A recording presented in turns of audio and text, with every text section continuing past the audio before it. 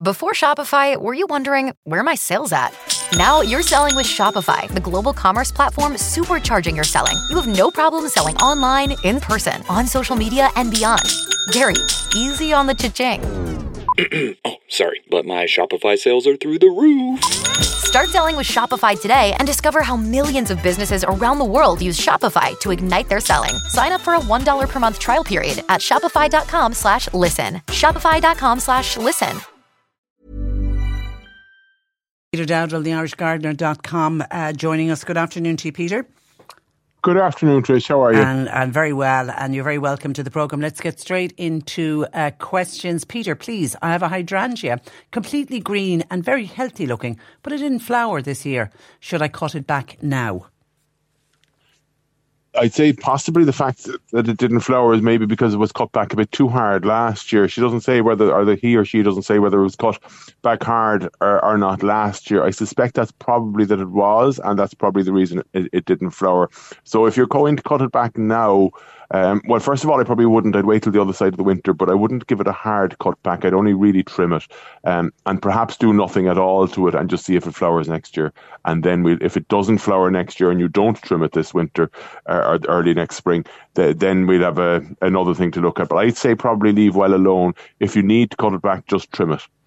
Okay, and here's one of these questions that there's probably an endless answer to. Hi, Peter. Hi, Patricia. Would you ask Peter what shrubs or flowers are best to put in pots? It's in a grotto area and looking for some winter colour.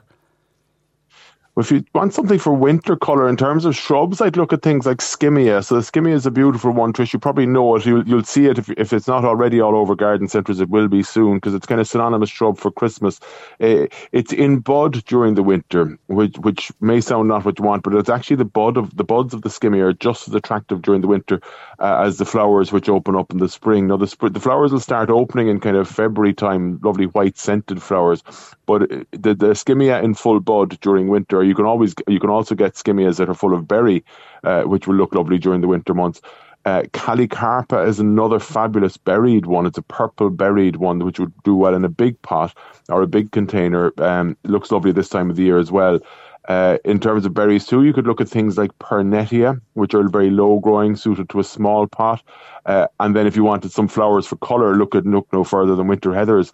Irish grown winter heathers are amongst the best we can give to the bees and other pollinators, and they give great colour. So you have a lot to choose from there really still. Okay, I suppose it depends on the size of your pots as well. Okay, gardening question. Hi, Peter. If the grass is dry, which I know is rare at the moment, is it okay to give it a bit of a topping? I'm not talking about completely cutting the grass down. The ground is okay to use the mower on, and I'm not talking about ploughing it all up. I hate looking out my kitchen window at it at the moment, and I'm thinking if I could get a cut in now, would it make it easier for the first cut of spring, which is only around the corner, please God, says this texter. Well, yes and yes is the answer. It's absolutely fine to still cut your lawn, and you can give it more than a little toppy. I mean, I'm itching to get out and give my lawn a cut, but of course we can't because, as she said at the start, when do we get dry weather? So it's not just that the weather needs to be dry, but the grass ideally needs to be dry, and the ground shouldn't be kind of boggy and waterlogged. So where and when that's going to happen, I don't know, because like if you start cutting the lawn and the ground is waterlogged, the tires will start to leave kind of divots or ruts and that in the lawn. So it's not really damaging. It's not great.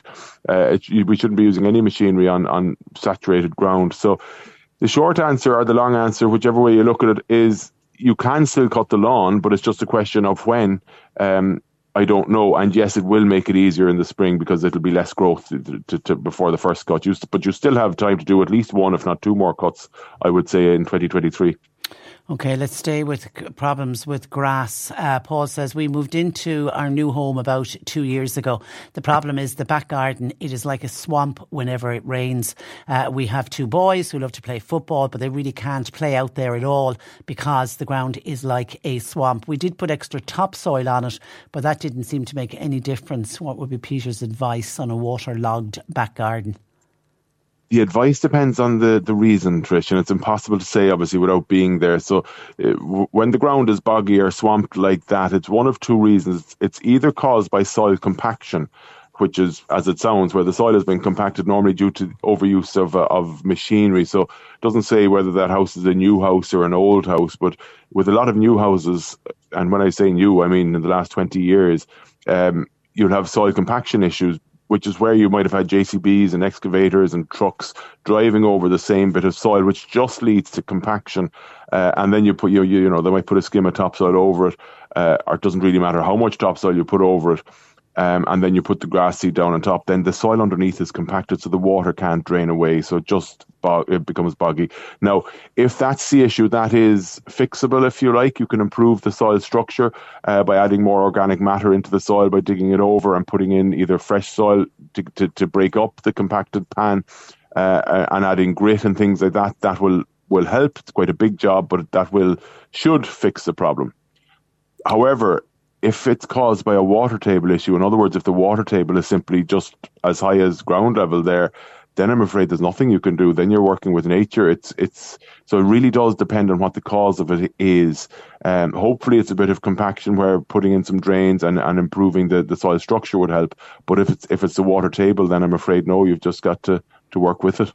Okay, yeah, it's a bit of a bummer, all right, particularly if you've got boys who want to get out and absolutely, play, and big play problem. football. Okay, Charlie has a problem with his Gristalinia hedge. Now, it was damaged in a storm going back a few years ago. He said the leaves are still growing, but there is a lot of dead wood in parts of the hedge. Any suggestions, as some of the roots are starting to become loose? Okay, if it's storm damage like that, so first of all, try and firm up the roots as much as possible. A couple of wheelbarrows of soil and dance a jig on top of it to try and really firm them back into the ground, and prune out any of the dead wood. So anything that's still brown or dead now, just prune it out. And I mean, Gristalinia will regenerate in no time at all, so it will fill in the gap quickly. So just remove the brown growth, the dead growth, and just firm the root ball in as best you can. Okay, and Carmel in Kanturk has ivy that's spreading all over the wall. That's fine, but she said it's now taking over and killing other plants in the garden. How do you control ivy in a garden? No magic wand to it, I'm afraid, except just getting out there and doing it. So ivy and all climbing plants, I mean, the ivy is particularly important in terms of biodiversity, but climbing plants are great in that they'll climb and they'll cover walls for us. But the problem is that they don't stop just where you want them to. They will keep going. And as she's discovering, smothering other plants, I'm afraid the only way you can control it is get in.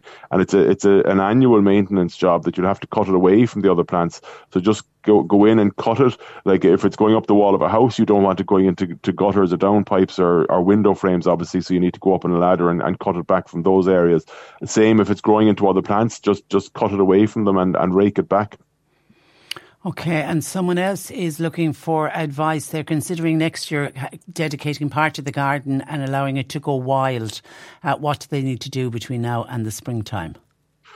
There's several ways you can do that, and I'm delighted to see it, and it should absolutely be encouraged.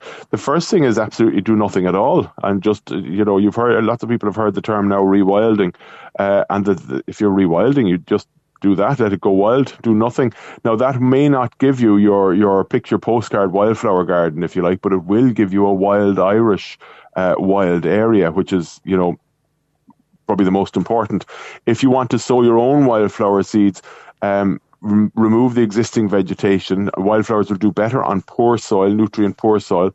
So remove the existing vegetation. So don't add any fresh compost or feed or soil or anything to the area, and get some Irish or wildflower seeds and spread them on that area. It's too late now in the year for now. Spread them in kind of February, March of next year, April of next year, and let them come on. And when you put down your own wildflower seeds, Trish, it's not an instant. You won't see it. You will see an instant effect in that you'll see most mixes will have a mixture of annuals, biennials, and perennials, which means that the first year after you put down the wildflower seeds, you'll have a lot of colour from the annuals, like poppies and things like that as they flower.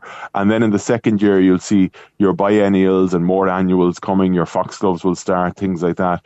And then in year 3 onwards, you see the beginning of the perennials beginning to flower. So it looks very different in year 1 and year 2 and year 3. It's not going to look the same every year. But it is something to be patient with and give it time, and it will always come good. So you have a couple of options there, as I say. First of all, do absolutely nothing and just let it rewild. Or second of all, remove the vegetation, leave the bare earth, and then in February, March, April, plant some seed yourself. Okay, and Rebecca has an issue with algae on gravel and on the patio area. It gets quite slippy when it's wet. She's tried picking it out, but it's a very slow process. Any other suggestions of how to get rid of algae? There's good algicides out there now. Most moss killers contain an algicide in it, and I know there's several of them. And I think I'm right in saying the Irish one is called Algon, and it's Irish and organic, which is very effective. I'm fairly sure it's called Algon. And that will do a very good job. I'm not sure of the name, but I know I've used it, and I know it's Irish, and I know it's organic. But I think it's Algon is that one, and it's very, very good. Okay, all right, we'll leave it there. I wonder, Trish, just very briefly, she should send us in a photograph, because the way she's describing it may also be something else. So send us in a photograph of it and we'll have a look at it for next year. And just before you finish up, if I could very briefly, on Thursday, December the 5th, giving people plenty of notice, in aid of Marymount, there's a Christmas floral extravaganza in the Rochestown Park. Malcolm Kitt, the wonderful Malcolm Kitt, will be giving a floral extravaganza December the 5th for Marymount Hospice. I'll mention it again before the event anyway. Please do. Okay, listen, thank you for that, and have a lovely week, and we'll chat again next week. Thanks, Trish. Thanks. Bye-bye. That's Peter Dowdall, the IrishGardener.com.